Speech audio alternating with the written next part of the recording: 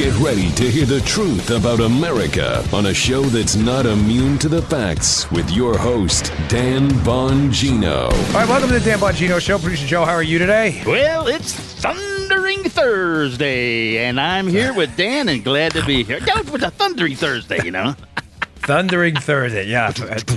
I don't know where he gets this, folks. I have no idea. I don't coach him on this I don't stuff. know myself. We had a great conversation before the show. You know, we should have incorporated that into the show. Joe was a rocker in his day. Yeah. Like, really played, man. Did the real thing. And I was watching a documentary on the plane about Joan Jett and the Runaways, and I was asking Joe, I'm like, listen, I don't mean to I love Joan Jett. She was awesome, and Lita Ford and everything. But, man, the Runaways were just not good. Their music was so bad. That song, Cherry Bomb, may be the worst song ever recorded. I'm like, Joe, you're a musician. I'm like, am I crazy? He's like, no, you're not crazy. That song was awful. I may be opening myself up to significant audience negative feedback, but that's okay. I'm not going to lie to you. I think Cherry Bomb may be the worst rock and roll song ever recorded. I'm sorry, man. I love music, but that was bad. Yeah, man. Thank you, Joe. It was a good conversation. Oh, yeah, it was fun. Hey, I'm going to introduce a new segment today, too. Sorry, I didn't mean to step on you there. No. Worst person of the week. So I couldn't think of any other simpler way. Who is the worst person of the week? Stay tuned for the end of the show for the worst person of the week in the worst environment on earth, the swamp. This guy is a real piece of work. All right, I got a lot to get to today, including John Solomon's news last night. You may have missed it. It was pretty good. Today's show brought to you by our buddies at SoFi. SoFi. Hey, do you know millennials have 3 times as much student debt as their parents? That's not right. Nah. But you get your student loans refinanced now with SoFi. It's a fast and easy process, all online. It only takes 2 minutes to check your rate. We love SoFi. Refinancing your student loans could save you thousands. SoFi is the leading student loan refinancer in the United States. I had a lot of student loans. I went back to college twice after I got my BA. We had a lot of student loans. We've refinanced hundreds of thousands of student loans. 98% of SoFi members would recommend SoFi to a friend. It's fast. It's easy. All online. Check your rate in 2 minutes. Lock in a fixed low rate. Who's better than you? One simple monthly payment. Refinancing your student loans could save you thousands of dollars. Lowering your interest rate or choosing one of SoFi's flexible terms could save you money. When you refinance your student loans with SoFi, you also get access to SoFi membership. Exclusive benefits help you get ahead with your money, your life, and your career.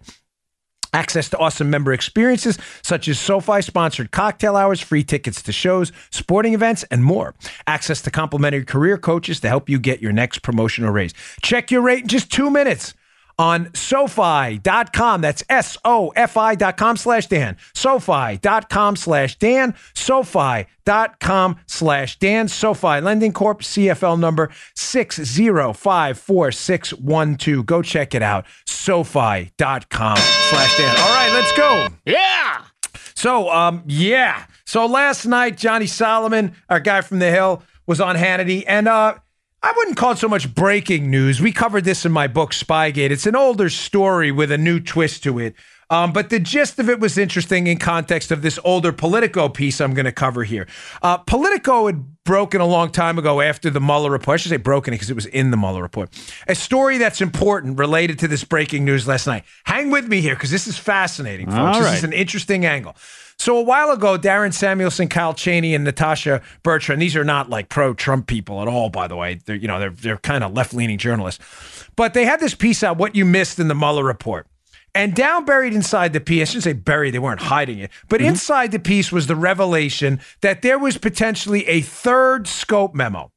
Now, bear with me because this is very important. It speaks to my entire second book, which is now done, being printed as we speak. I am super stoked about this. My second book, Exonerated.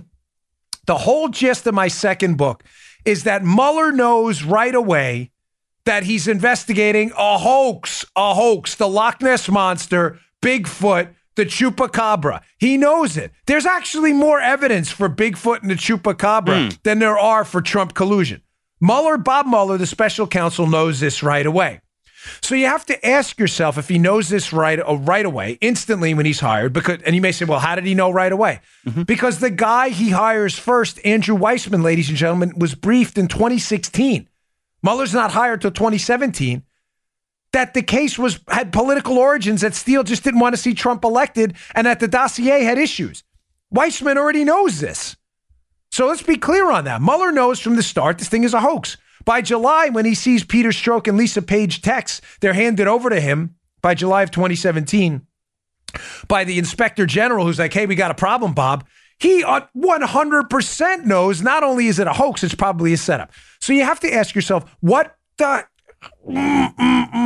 H-E double hockey sticks, as my daughter Isabel used to say, was he doing for 675 days? Solomon's revelation, in conjunction with the bedrock of this Politico piece down below, I should say this little snippet of this Politico piece down below, it'll make more sense. They talk about inside the Politico piece a third scope memo. A third scope memo? What do you mean there was a third scope memo? In other words, Bob Mueller gets hired by Rod Rosenstein, and he says, go after Trump for Russian collusion. Now, I want you to keep in mind, because this is an important point. Why does this third scope memo matter? It matters because the whole purpose for hiring Bob Mueller was the allegation, Joe, that the Department of Justice couldn't handle this because Jeff Sessions was conflicted because of a meeting he had with the Russians that Mueller himself acknowledged was totally innocuous. Right. Does this make sense? Yeah. The only reason Mueller was hired as a special counsel is because there was an allegation amongst Democrats, a false one, that the DOJ under Trump was too, but under Sessions was too conflicted to be able to handle this. So the Russia stuff had to be analyzed by Mueller. I just told you Mueller knows right away, though, that the Russia stuff is all false. So what's Mueller doing the whole time? Well, interestingly enough, when he finds out the collusion stuff is a hoax, which is immediately, I know he knows right away. But at the best case scenario for Mueller, best case is he finds out just a couple months later in July of 2017. I've said to you from the start, he keeps looking, probing, touching, poking for new reasons to investigate Trump. Why?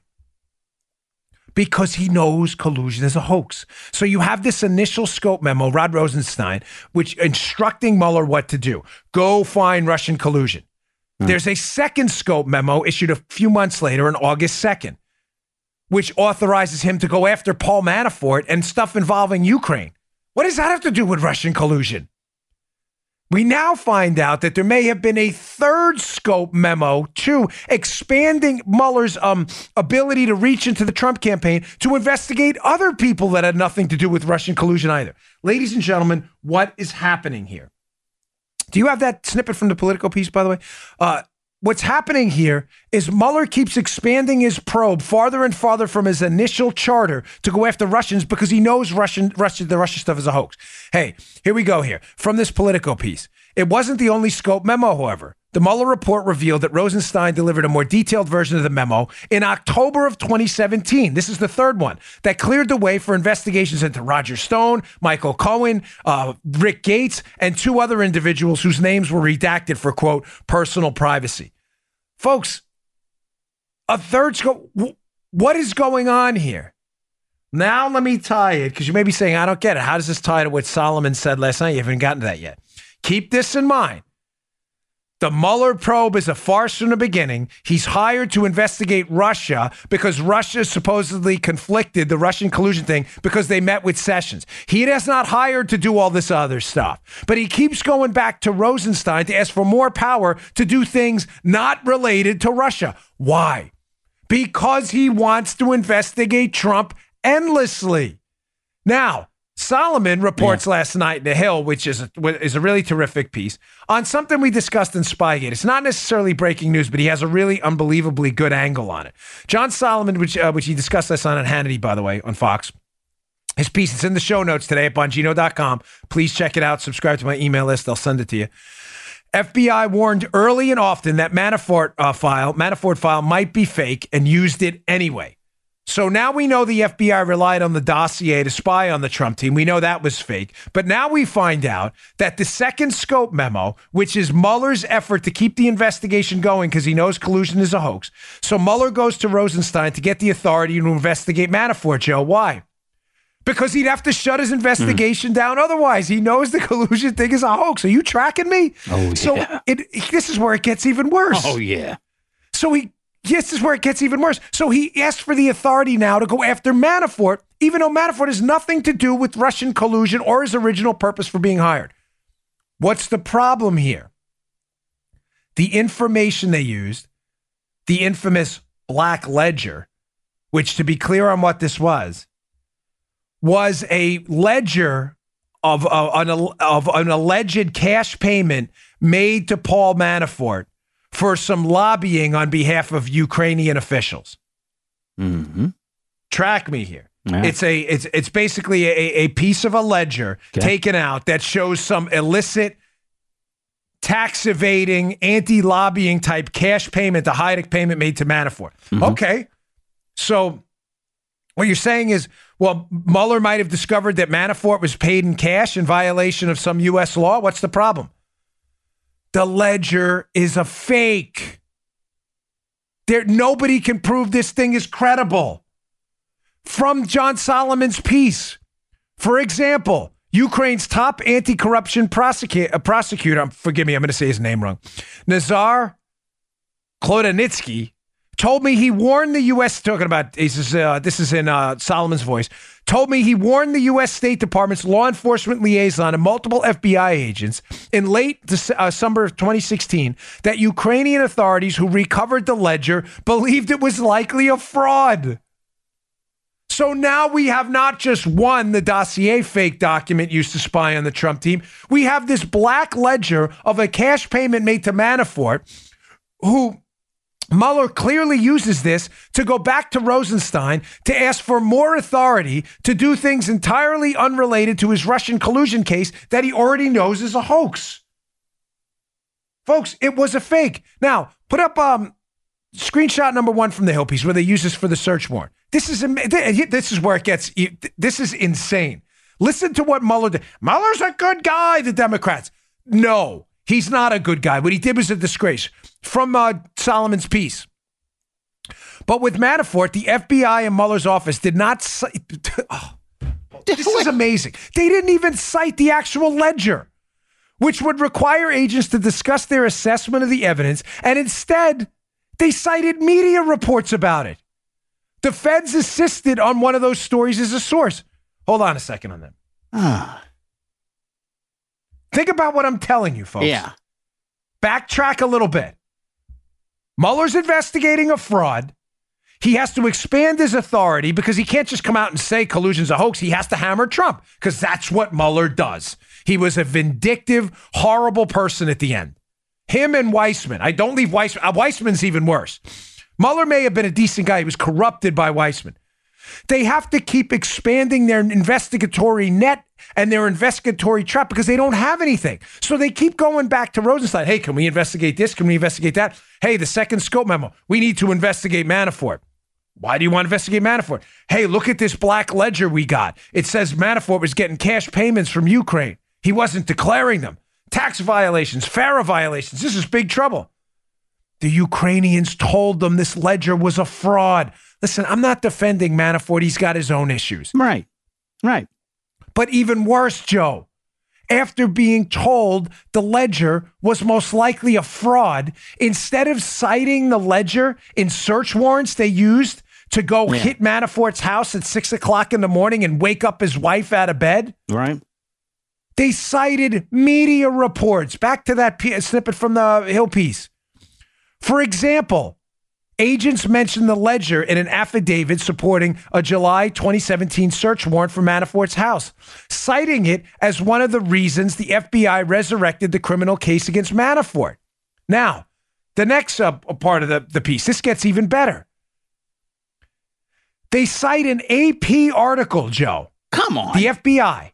To get a... Yes. Yeah, you're not going to... Wait. Yes.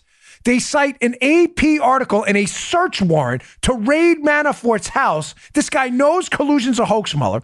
They cite an April 12, 2017 AP article which reported that DMI, which is Manafort's company, showed 2 payments that were made to his company that correspond to payments in the, quote, black ledger an FBI agent wrote in a footnote to the affidavit for the search warrant. There are 2 glaring problems with that assertion. First, the FBI agent failed to disclose that both FBI officials and the Department of Justice prosecutor, Andy the Hack Weissman, who later became Mueller's deputy, met with those AP reporters one day before the story was published and assisted in their reporting. Folks, listen to me. The Republic is dying a slow death here. And hack, disturbed, police state tyrant Democrats and their sycophantic media acolytes who have sewed their lips to the rear end of liberal activists out there are decimating the Republic. Do you understand what I just told you here? The Mueller team knows this is a hoax. Mm-hmm. There's no evidence it exists. Instead of saying, listen, case closed, there's no there, America, move on.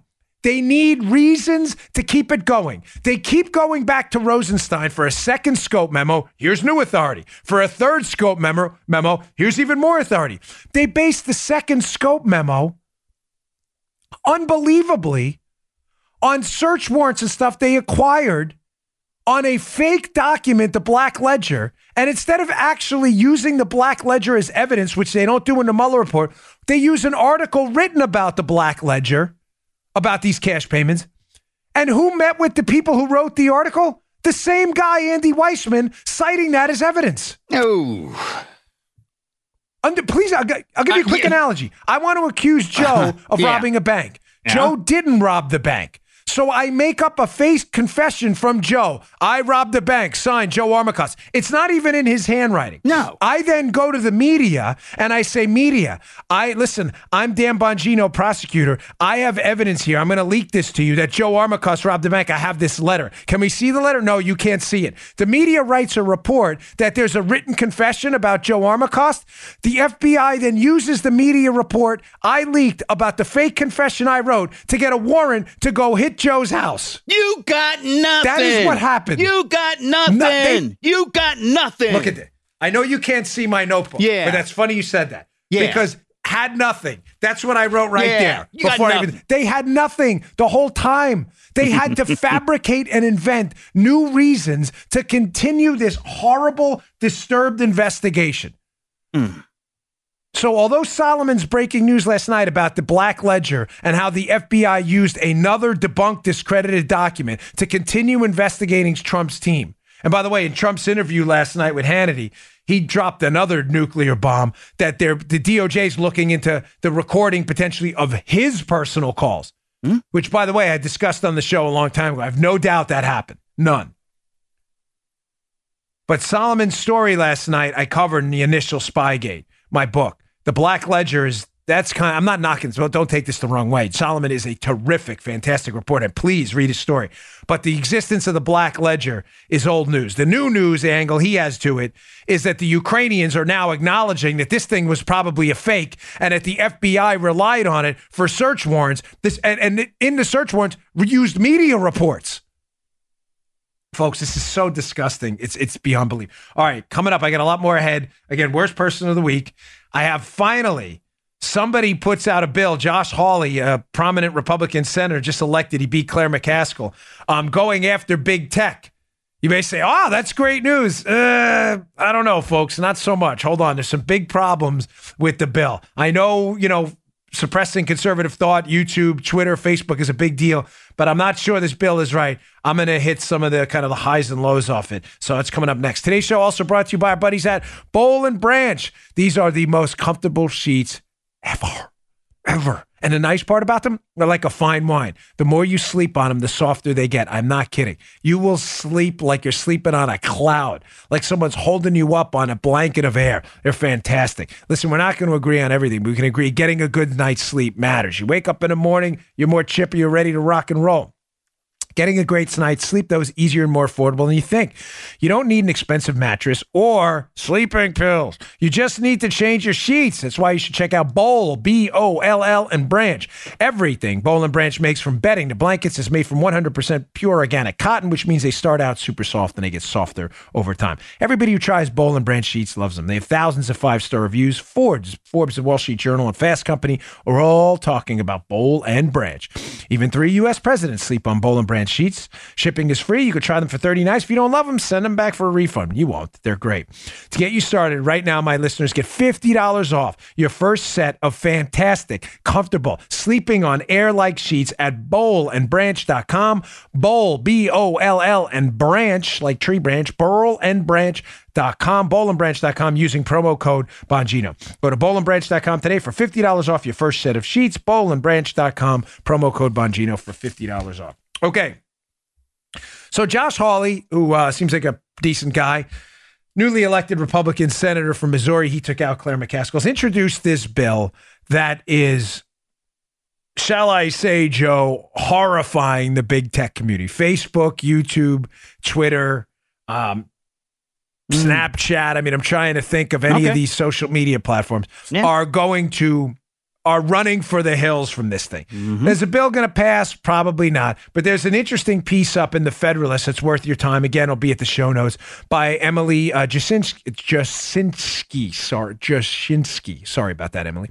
In the new bill, Senator Josh Hawley warns big tech, stop political censorship or lose your precious legal immunity. Now, let me lay out the battlefield here, what we're talking about, why this matters, because we've discussed it before on the show, but you may have missed it. If you are a social media company or a platform like YouTube, you have protections under Section 230 of the Communications Decency Act. This is important. Don't let the wonkiness of this confuse you at all. The protections are this. You cannot be held civilly liable for content on your platform, with everything within limits, of course, because you are not a publisher, you are a platform. Very distinctly distinct from newspaper publishers. If the New York Times publishes a piece that defames Joe and says Joe robbed a bank when Joe did not, and they know it's false, Joe can sue the New York Times and will. It's happened. I mean, you had Hulk Hogan who sued Gawker and put them out of business for that tape, if you know what I mean. And he put him out of business. Gawker went under. If you are a publisher, not a neutral platform, you can in fact be sued. And in many cases, you will lose if you knowingly defame someone. If someone goes on Twitter and says Joe Armacost robbed the bank, Joe can sue that person. But Twitter has protections because Twitter's, according to our rules now and our regulatory structure now, make sure you follow this because none of the rest of the story will make sense if you don't get this. Twitter has immunities from that because their take on it is, we are a platform. We are not making editorial publication decisions. Anybody who posts on that platform is free to do so, but they're responsible for their own stuff. That's not the case in the New York Times. Okay. Joe can't just go and, write in the New York Times op-ed section, like he can on Joe tweets. He's at Joe Haas1 with a Z. Follow him. Occasionally. Yeah, he tweets occasionally. Sometimes he gets, I noticed Joe, he goes on like Twitter rampages for a couple days, then we don't see him for a week, right? He goes on a Twitter bender for a few days. But Joe can't do that on the New York Times newspaper. He can't just go and type a front page story. There's a difference. And I agree with that difference. Me too. Well, what's the problem, ladies and gentlemen? The problem is clearly Twitter, Facebook, and YouTube have not been acting like independent platforms. They haven't. Right. YouTube demonetizes within seconds our video going up. It gives us no reason. They're clearly making publication decisions. They did it to Steven Crowder. Yep. Listen, the litany of complaints about Twitter and Facebook, I could go on all day. I don't want to bore you. We're not allowed to run ads on Twitter. No reason was given. None. You have conservative content on Twitter silenced and suppressed all the time, it's which basically says to me... editing. Yeah, I'm sorry, Dan. It isn't. Yeah. Yeah, no, it is. It's making editorial decisions. Yeah, exactly. It's perfectly timed. You're making publication editorial decisions, and they know it. They hide behind stupid stuff, Joe, like, it's the algorithm. It's not, cut the crap with the algorithm. It's not the algorithm. You have clearly people at your company who don't like conservatives. We had that story about Facebook. Candace Owens, conservative activist, was on some kind of, blacklist. I mean, she was supposed to be silenced at every opportunity. It's absurd. Now, you may say, well, this sounds great. What does Josh Hawley's bill do? Well, from the Federalist piece by Emily, this is interesting. It says, under Hawley's bill, Fox News reported, big tech firms would have to provide evidence to the FTC, the Federal Trade Commission, proving that their algorithms and content removal practices are neutral. Tech titans would also be responsible for the costs of performing audits and would have to reapply for immunity every 2 years. Folks, there's a problem here. The problem is the FTC, the Federal Trade Commission, is a board of federally appointed bureaucrats. I don't mean that as an insult. I mean it as a fact. That's what they are. It's a bureaucratic mechanism in the federal government to monitor trade practices, the Federal Trade Commission. These are government bureaucrats. So let me point out problem number one with this. The FTC, I took a note, is going to determine when moderation decisions are designed. This is from the bill. Moderation decision, in other words, moderating, or as Joe said, editing their content, another word for it, right? They're going to decide when they are designed to or intended to negatively impact or have a disproportionate impact on political ideas. You may say, well, that sounds great. Folks, Joe, you're the perfect guest here for this. All right, Dan. Were you in the radio industry when the Fairness Doctrine was out there? Yeah, I was. I was. The Fairness Doctrine, folks, Joe was there. Joe had been in radio a long time. Joe's been in radio since I'm like 15 years old. No, he ain't that old. He looks pretty good. But he's been there a long time, and he's a wealth of expertise. Yeah. He can tell you about all kinds of logs they had to keep and all kinds of stuff. Yes. But the general gist of the Fairness Doctrine back in the day, I think Reagan was the one who thankfully scrapped the Fairness Doctrine. But the general gist of it was you had to provide some form of equal access to opposing political ideas. So if you ran a conservative program, you would have to run some type of counterbalance liberal type political programming. Folks, kind of sounds like what's in the Hawley bill now, right? In other words, if their algorithm determines that their content is 51% liberal or 60% liberal, then that algorithm, they're not going to be able to get that immunity, Section 230, and they could be sued. This is a little complicated, but please track me. This is a huge, huge topic of conversation in America right now. I'm trying to give you the downsides. Think about what I'm telling you. The old Fairness Doctrine, what was the radio station remedy for that? The radio station remedy is because they didn't want to balance programming nobody liked. Yeah. Right, Joe? Nobody wanted to listen to liberal programming. Stuff. You could get it on NBC. With Tom Brokaw, Walter Cronkite on CBS, whatever it was. Nobody wanted to listen. So instead of Joe, correct me if I'm wrong. Nah, I know where you're going. The radio stations said, listen, we can't put Rush Limbaugh on. And Limbaugh was afterwards, but just roll me. He's the biggest conservative talk radio host we know. Because if we put Limbaugh on, we got to run 3 hours of liberal stuff nobody's going to listen to. So what did radio stations do? Nothing. They didn't talk about politics. There you go. You notice, ladies and gentlemen, when did talk radio explode? Limbaugh, Levin, Hannity. When did it explode? After the Fairness Doctrine was scrapped. So this side effect of making a policy that appeared on its face to be the fairness, Joe, what's wrong with that? Fairness. Republicans are going to get equal access to the radio stations. Ladies and gentlemen, it actually destroyed Republican GOP conservative talk radio. It destroyed it until it was wiped out and the market was allowed to come in and fix it. Did conservative talk radio explode? Because then they weren't obligated for fairness anymore. It wasn't fair at all. Nobody wanted to listen to liberal talk radio. So radio stations scrapped it. We're not going to give them 3 hours too. Does that make sense? Everyone in the audience, give me a nod. All right, cool. There you go. Think about what this algorithm problem could be. So now, in order for you, Twitter, Facebook, Google, YouTube, right? Alphabet, whatever that company, Google, the parent company is, for you to get these immunity protections you need. They need them, Joe, because Twitter doesn't want to be sued. You know how many tweets go out on Twitter every day that are defamatory? You have no idea what people say about me on Twitter. It is grotesque.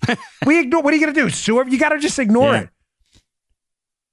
Twitter, if we could sue Twitter, I'm not saying I would do that. Don't get me wrong, but play the hypothetical for a moment. Okay. Do you know how much Twitter would be out of business tomorrow?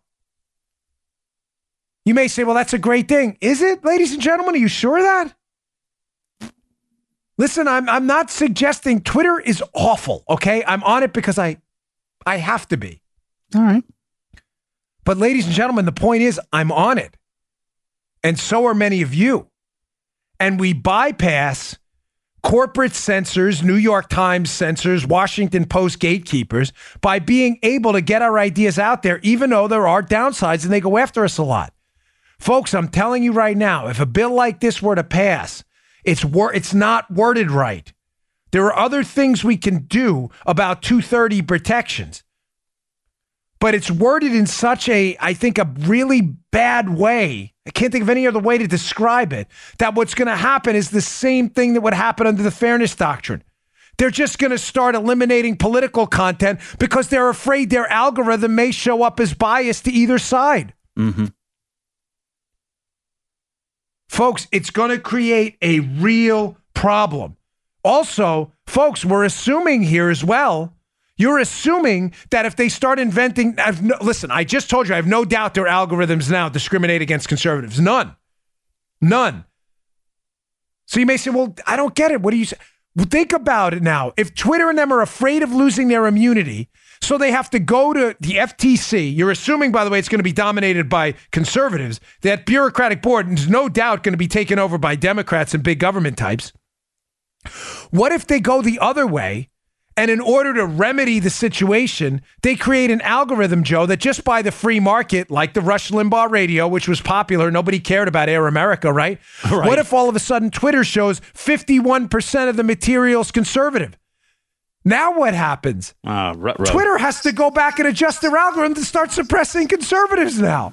Again, you're assuming that this algorithm shift is going to benefit conservatives in the long run. Ladies and gentlemen, that may be an overly optimistic assumption. I've warned you from the start. Be very, very careful with government intervention into this problem because you may be creating a bigger problem than the one you think you're solving. I disagree. I agree with you 1,000% that this is a huge problem. And the free market has done a terrible job of stopping YouTube, Twitter, and Facebook from attacking conservative content. Point stipulated. I am not arguing with that with that point with you at all. We both win because I agree. And I think Hawley's head is in the right place with this.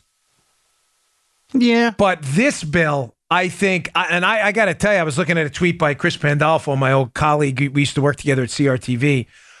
Pandolfo said, who's a really brilliant guy, in one of his tweets, he said, listen, I'm having a hard time finding a conservative who supports Hawley's bill. Well, you can check off me in that box too, because I can't support it either, folks. That algorithm, I'm telling you, will blow up spectacularly in our faces. You will see a near wiping out of YouTube, Twitter, and Facebook content at all. And for all of the downsides of those platforms, which are significant, there are many downsides. Can we be candid and honest with each other and say, listen, Trump's managed to use it pretty well. For all, I can't run ads on Twitter, but ladies and gentlemen, my books get out there on Spygate. People found out. I had a lady tweet to me last night. She couldn't put the book down. Thank you. I retweeted it. She would have never found the book probably if not for Twitter, and I wouldn't have been able to get her ideas out there. You see my point? I hope this makes sense, folks. Oh, yeah. Yeah. I get it. There are problems, but introducing the FTC could be an absolute disaster that'll reinvoke a de facto fairness doctrine where Rush Limbaugh wasn't put on the radio because they had to match his content with garbage liberal content nobody wanted, and the radio was not going to have 3 hours of basically dead air with nobody listening to some liberal ranting on about how great socialism was. You'll see the same thing on Twitter. Just my warning. It was a great topic. Read that piece, by the way, in The Federalist by Emily Jasinski. It's really, really good. It's totally worth your time. By the way, just a personal note. Someone asked me what this scar on my arm was from yesterday on Twitter. How did you see that? You can barely see that on camera. That's those fatty tumors I had taken out. You see, I have scars everywhere. I'm not like dying. My show's always, I'm always honest with everybody. I don't hide much here. I had no reason to. But I had a bunch of fatty tumors in my arm. And my good friend, Dr. Adler, took them out. So that's what that scar. I'm not dying. Don't worry. I promise I will be here for Everything's you. cool. But I get the most interesting emails. Guy emails me. I'm like, how did you see that? Like, that's I can't even see that on camera. I got pretty good eyes. Almost off camera, man. Hey, listen, I got some video next that I sent to Joe before the show, and Folks, TDS is real. As you know, what is the highest level of infection? Level 6. TDS, Trump Derangement Syndrome, level 6. We have found a level 6 infection. We have found it. So stay tuned. I got a piece of CNN video. It's so disturbing. I'm just warning you, take cover immediately if you find yourself anywhere close to the individual infected. I don't know if it's a prion, a virus, some kind of bacteria, the TDS thing, but it is contagious and it's escaping the safe zone. So be careful. All right, we'll get to that in a minute. A final sponsor of the day. Another great company, BCM, Bravo Company Manufacturing. We love Bravo Company. Ladies and gentlemen, rocking one of their shirts right now. Bravo Company, thank you for the shirts. Bravo, we love you guys. But listen, you got to send me larges, no XLs. I appreciate it, but I'm an Italian from New York. Everything's 3 sizes too small. I told my Westwood One partners that if you're going to send me a t-shirt, it's got to be a large. Maybe an extra small. Everything in New York is always a size smaller. Come on, you know that. So, but a great shirt, Bravo Company. Thank you, Bravo. I love your shirts. You guys are the best. Listen, folks, if you're in the market for a rifle or a pistol and you're not looking up BravoCompanyMFG.com, you are making an enormous mistake. They sent me a couple, and I can tell you it is the finest rifle I have ever fired. Now, one of the great parts about Bravo is this isn't a sporting arms company, folks. It's not. They make life-saving equipment. They manufacture the materials in Heartland, Wisconsin. These are people with military experience who make precision gear, precision rifles, precision pistols meant for life-saving scenarios. When they produce their equipment, they assume every single rifle or pistol will wind up in the hands of someone in law enforcement, military, or God forbid, someone, a civilian out there who has to defend his life or the life of his family. This is not a sporting arms company. Life-saving equipment. And that is their attention to detail. When I picked up my rifles at the local firearms store, the guy behind the counter said, you have no idea how good these are. These are really, really terrific pieces of equipment. BCM puts their people before products. They build their products because they feel it's their moral responsibility to provide tools that will not fail the end user when it's not just a paper target, but God forbid someone coming to do them harm. Ladies and gentlemen, if you are in the market for a rifle or a pistol, please check out Bravo Company Manufacturing. Head on over to BravoCompanyMFG.com where you can discover more about their products. They have special offers and upcoming news. You need more? Go to their YouTube channel, youtube.com/Bravo Company USA. If you are in the market and you are not looking at Bravo Company USA, you're making a Bravo Company MFG, you're making a big mistake. Rifles, pistols, the best in the business, Bravo Company MFG.com. Okay, let's get to the video. So we've had a level 6 outbreak. Maybe we can get a little alarm. Level 6 outbreak, take cover. Take cover, ladies and gentlemen. If this is a prion, by the way, then we're all in trouble. Yes, I did not expect that, and that's why I love this guy. The alarm is sounding. Everybody take cover. Level 6 outbreak. Now, as I said, you have prions, these infection protein type molecules. There's no immunity to this. This may be a prion. Here is Angela Rye on CNN.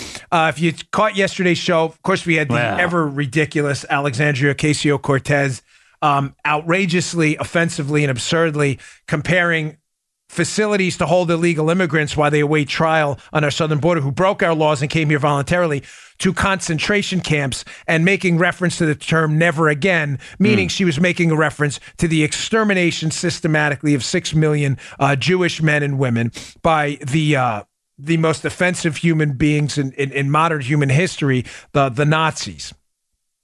It's a disgusting, stupid, outrageous, ridiculous, offensive analogy. But what's even worse is watching people like Angela Rye on CNN defend this absurdity.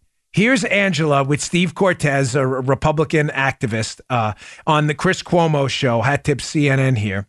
Here is Angela defending the use of concentration camps and death camps as terminology to describe our immigration problem. In 1933, there were concentration camps. In 1941, they were death camps. And that is where we are going if our consciences are not quickly pierced. It is a problem. Let me tell you who agrees with me. Let me tell you Do not laugh it off.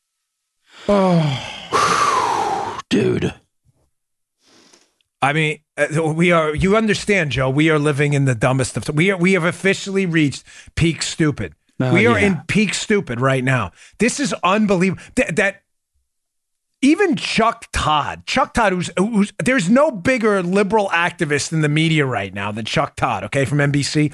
Even Chuck Todd came out and said, "Listen, Miss Ocasio-Cortez, I'm sorry, but this totally cheapens the Holocaust. And what you're doing by trying to appropriate concentration camp language is unbelievably offensive." And he says at one point, you can call our immigration process a lot of things. Broken. There's issues with it. There's issues with the facilities people being kept at. Fine. Call it whatever you want. But making an analogy to the systematic extermination of millions of human lives by the most grotesque, horrible, atrocious means possible. Can we all agree that was just a dumb comment? Not AOC, who doubles and triples down on stupid every single time. And you have people like TDS level 6 infected Angela Rye on CNN who thinks if she yells louder that she'll make her point that the United States is running death camps. It's an embarrassment. She's an embarrassment. And I'm going to leave it at this. Please take cover immediately. Immediately, if you are anywhere near Angela Rye, because it may be a prion. And TDS this may be deadly later on. We don't know how bad the infection is, but it's clearly outside of the hot zone right now. Oh, my gosh. So stupid. Oh, man. By the way, I got one more video at the end of the show. We'll do it right before our worst person of the week. So I'm going to motor through a couple stories here that are really important. But did you see the video, Joe? You know what I'm talking about? The cop? Man. It was, right? Yeah. Is that not the coolest video ever? That's cool. All right, we'll get to that at the end. Some of you may have seen it this morning on Fox and Friends. I'll describe it for you in the audio, but if you want to check it out, youtube.com/Bongino. We'll get to it at the end of the show. This may be the baddest I have seen in a long time, this guy. All right, before I get to that, a Wall Street Journal ran an interesting piece this morning, and I'm only bringing up because I've been attacked for the last 2 days about comments I made on Hannity by liberals, and I loved them. I thought they were great comments. Trump's speech in opening night in Orlando, he mentioned Hillary multiple times, and I had said on Hannity, and I meant it, and I mean it now, that I liked the speech because he absolutely scorched Hillary Clinton. Right. Democrats and even the Journal, I like the Journal. I read it every day, their op-ed column, but we don't agree on everything, and that's fine. I'm not a liberal. I don't hate anybody personally. But the Wall Street Journal had this piece up saying a second term for what? Question mark. Obviously, questioning Trump's speech. And he said Trump can't win by relitigating 2016 and playing only to his base. Journal guys, it was written by the editorial board. I love you guys and ladies over there. I read you every day. Your material's pretty good. We disagree on some immigration stuff, but you are completely wrong on this. The reason I said what I said, and Trump's not stupid. Why they keep downplaying the man's political instincts, I don't get. There's a reason he's doing this, ladies and gentlemen, and I would love your email feedback on this. I really would. My email, it's on the website. Paula and I read it. This is not about relitigating 2016. You may say, Dan, you said that he scorched Hillary Clinton. He's not running against Hillary Clinton. Hillary Clinton ran in 2016, so of course he's relitigating 2016. No. That is not why he's doing this. This guy is not stupid. Tell me if I'm reading you wrong here, folks. And Joe, maybe you too. Maybe. The reason the Republican Party, conservatives, the Trump base, those are not always the same thing, by the way. Moderate Democrats and some Democrat Trump supporters support Trump is because Trump has been a warrior against an establishment swamp that has diminished their interest and basically decimated the republic for the last 50, 60 plus years. Yep, you got the picture. Hillary, you getting this? Hillary Clinton and her ability to bypass any punishment whatsoever for her outrageous flaunting of the law with her email server is not about 2016. Do you get it? It's about Trump saying, I am not her. She is with them, Obama, Biden, Warren, Sanders, the swamp rats. Frankly, the horrible, swampy GOP people too. That's Hillary. Bingo. Hillary and her getting off and having a second set of blind justice, right? Only blind to Democrats, right? Her getting up is emblematic of everything wrong with the swamp. The Journal guy, I'm sorry, but you are totally misreading this. I agree. Point stipulated. Not every Trump speech should be 90% about Hillary Clinton. Not every speech should even mention her. But Trump going after Hillary and Obama, which I also mentioned in my comments, which most people left out, of course. Of course, they had to leave the Obama part out because then it makes their point. Bongino is relitigating 2016 too. You're missing it. It's about a bigger issue. The people on the ground want to know business as usual with Hillary and Obama and Biden and all these people who kiss his butt in the media. They're not going to get off anymore. If you're going to report fake news, Trump's going to call you out. If you're going to set up a server, a private server, and break the law by shuttling classified information and removing the labels, Trump's not going to let it go. It's as simple as that. It's not relitigating 2016. It's litigating 2020. It's us versus them. And Trump is with us and Hillary is with them. I'm telling you, you're reading this all wrong. 100%. But check the piece out if you'd like. It was decent. I just disagree with it intensely. All right, one more note before we get to worst person of the week and the greatest video in human history of the biggest badass I've ever seen. Hey, energy matters. I said yesterday in campaigns, right? Energy's infectious. Yeah. Campaigns are about public perception, the perception of a winner. Nobody wants to get behind a loser. Nobody. Listen, I ran for office, and I tell you, I ran 3 campaigns. One of them we almost pulled off, but in my first campaign, we had a lot of momentum going. When we ran for that's when I met Joe, when I ran for the U.S. Senate against Ben Cardin. Listen, we weren't going to win the race. It was Maryland. But we tried our hardest. And then this third-party guy jumps in, this guy, Rob Sabani, and he spends millions of dollars. He spent like $7 million. Folks, any momentum we had, he crushed it. He just bombarded us on the air. The big Mo matters. Momentum matters. Energy matters. Now, this is why yesterday I said these polls, I wouldn't buy into all these polls that Trump's down 9 in Florida. I live in Florida. He's not down 9 in Florida. It's absurd. Don't discount him completely, but he's not down 9. Look at this Washington Free Beacon story I'll have in the show notes today. You want to talk about energy? The media is, you going to discount this? Trump's 2020 campaign raises record $28.4 million in the first 24 hours. Ow! Folks, do you have any idea how much money that is? Whoa! In 24 hours. Put it in perspective, Joe. Whoa. Do you know what Joe Biden raised in the first 24 hours? Joe Biden is supposed to be the next coming of the Messiah for the Democrats. JB. You know what he raised in 24 hours? $6 million. $6 million. In Joe Biden math, $6 million. $6 million in 24 hours. Again, I'm not being hyperbolic. Nothing's dispositive. It doesn't mean Trump's got it in the bag. It doesn't mean any of that. But the big Mo, energy, matters. Trump is turning out the energy, the people, and the donors. But are the Democrats turning out the people? Let's look at this legal insurrection piece by our buddy Kimberly Kay. My brother Jimmy texted me, but he thought this story was hysterical. I'm not misreading the headline. Tens of people show up at impeachment Trump rallies.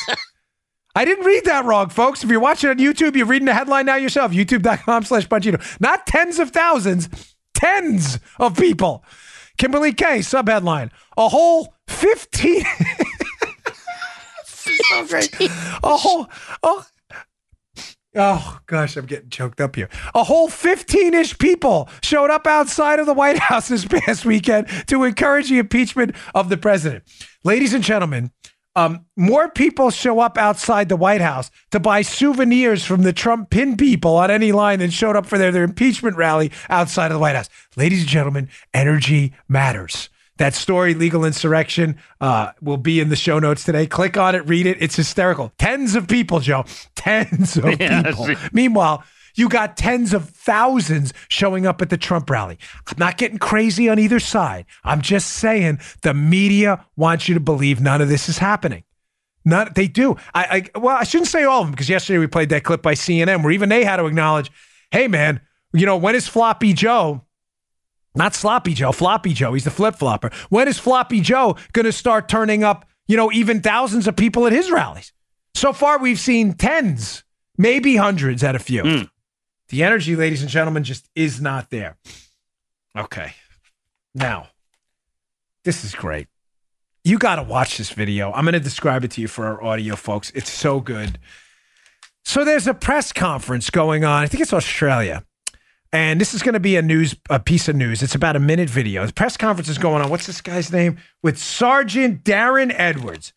This guy, this sergeant, he's an older gentleman. What do you think, Joe? 50s, 60s maybe? Yeah, I'm always terrible at judging age. Yeah. Well, we'll cut a few. Let's say he's in his 50s. He's a little older. He's a former rugby player, as they refer to him in this news clip, a footy. I'd never heard that before. I'm sorry, I don't play rugby. He's given a press conference updating people on the police issues. He's a sergeant. And a ruckus breaks out behind him, and this guy is in a foot pursuit with a man who was harassing his daughter. Watch what... This is so great. Watch what Darren Edwards does. And we come back, I'll describe the video. This is just great. A senior detective has relived his footy glory days, laying a crushing tackle to stop a serial pest in his tracks. The quick-thinking officer leapt into action midway through a television interview. It's certainly good to get that information. A routine news conference tackling the big issues. The damage there. I'm not 100% on that. You're going to get run! He's been inappropriate to my daughter. One of Queensland's top cops springs into action to bring down the target. Coppers are coming! Oh my gosh. Listen. This is not a young man, Darren Edwards, okay? So this guy's giving his press conference right behind. He's got a tree behind him, but he hears this ruckus, and this guy's chasing this guy who was harassing his daughter. This guy, Darren Edwards, lays the perfect Terry Tate office linebacker tackle on this guy, cuts his head while doing it, then goes back and I couldn't play the whole thing. He goes back, and Joe had to cut it for him. Gives the press conference with blood coming down his head. Please, youtube.com/Bongino. Check it out. It's at the end of the show. You'll love it. God bless you, Darren Edwards. You get bad award of the day from me. Nice job. What a tackle, too. He's reliving his old footy day. I'd never heard that before. Footy. I'm not hip to the rugby lingo. That was almost textbook. Remember Terry Tate? Wasn't it? Office linebacker where that guy on ESPN, he starts tackling everybody. This is a Terry Tate office linebacker moment. All right, last story of the day is unquestionably our worst person of the week. I am kind of disturbed by the story. You should be too. Hat tip Luke Rosiak, Daily Caller, who has been all over this like white on rice. Do you remember the guy? Here's the title of the piece first. Daily Caller, Luke Rosiak. It'll be in the show notes. Please check it out. Self-righteous Dem staffer headed to prison as prosecutors look to make example of him for politically motivated crimes. Okay, couple takeaways. I'll explain to you what happened in a second, but I just want you to know, as I'm explaining this, ladies and gentlemen, take some solace, smile a little bit. I'm not saying everything's perfect right now and everything's all cleaned up in DOJ and everything, but people on the Democrat side who violate the law are not getting away with it like they were under the Obama administration. This was a Democrat staffer. What did he do? What happened? You remember, of course, most of you listening will remember this, the Kavanaugh hearings. Supreme Court now Justice Brett Kavanaugh. Remember those awful hearings? Accused him of being a drunk, playing drinking games. The Christine Blasey Ford allegations. The story couldn't even get correct. During the Kavanaugh hearings, a former staffer for Democrat Senator Maggie Hassan from New Hampshire, this guy by the name of Jackson Costco. If that's not a name, I've never heard of Jackson Costco. Hey, Jackson Costco. Apparently his parents are very wealthy. He was a staffer. Jackson Costco was fired by Maggie Hassan's office. She's a Democrat senator. He was an IT guy. He uses an accomplice, Joe, to get back into the office computer system, and he puts in a keylogger device, basically stealing passwords by logging all the keystrokes. Right. He winds up getting a whole bunch of information, senators' home addresses, medical records, everything. He basically hacks the Senate system. During the Brett Kavanaugh, this guy's a huge lib. He's a Sanders supporter. He's a Bernie Sanders acolyte. He doesn't like the questioning by Rand Paul, Mike Lee, and others, Orrin Hatch. So he goes online and releases their personal information online, according to the reporting. He then threatens extortion by threatening to release their children's health records of other ones. So he extorts them. This kid is a total train wreck. So apparently he thought he was going to get away with this. Well, not so much, ladies and gentlemen. He winds up getting arrested. Sadly, the Capitol Police, apparently, according to the reporting by Luke, they couldn't even find the keylogger device where it was. He must have really embedded this or hid it in pretty well. But this kid, I think, thought he was going to get a slap on the wrist, Joe.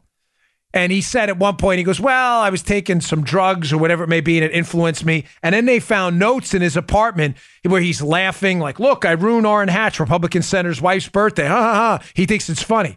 So they found this kid is apparently some son of wealthy people who thought he was going to, not that I'm knocking their wealth or anything, but thought he was going to get off. Joe, he got 48 months in prison. Oh, so Jackson Costco takes the cake for by far the worst sleazeball of the week, and smile a little bit today, knowing again that people who are doing, some of them, again, not all, this Hillary, that whole debacle, we all have big problems with what DOJ's doing with Spygate and everything. But this kid Costco thought he was going to get a pass and didn't only get a slap on the wrist, he got a total backhand to the face. 48 months. I don't know what he's going to serve, but ladies and gentlemen, that's a long time in prison. So he did not get off on this. So check out the article by Luke Rosiak. Shame on Jackson Costco. Jackson Costco. That sounds like one of those like ridiculous names you see in a movie, if you get what I mean. And look who's coming out, Jackson Costco entering the set. Everybody's like, doesn't that sound like that kind of name? Yes. Like Johnny Friday or something like that. They always have formulas for that. Your pet's first name combined with the day of the week. Sheba Tuesday. That's Jackson Costco. So we had a dog named Sheba. Did you know that, Paula? Yeah, we did. He ran away. Sheba Tuesday. What is it? Sheba Thursday, actually. I'm like you for getting the day of the week last week. All right, folks. Thanks a lot for tuning in today. I really appreciate it. Please subscribe to the video show. Check out the video, youtube.com/Bongino of Darren Edwards tackling that guy. He's a footy, breaking out his footy skills. Check that out. And please subscribe to our audio podcast on Apple Podcasts, iHeartRadio, and SoundCloud. The subscriptions are free, but they help us, me, Joe, and Paula, move up the charts where people can find our show. Keeps our marketing budget low.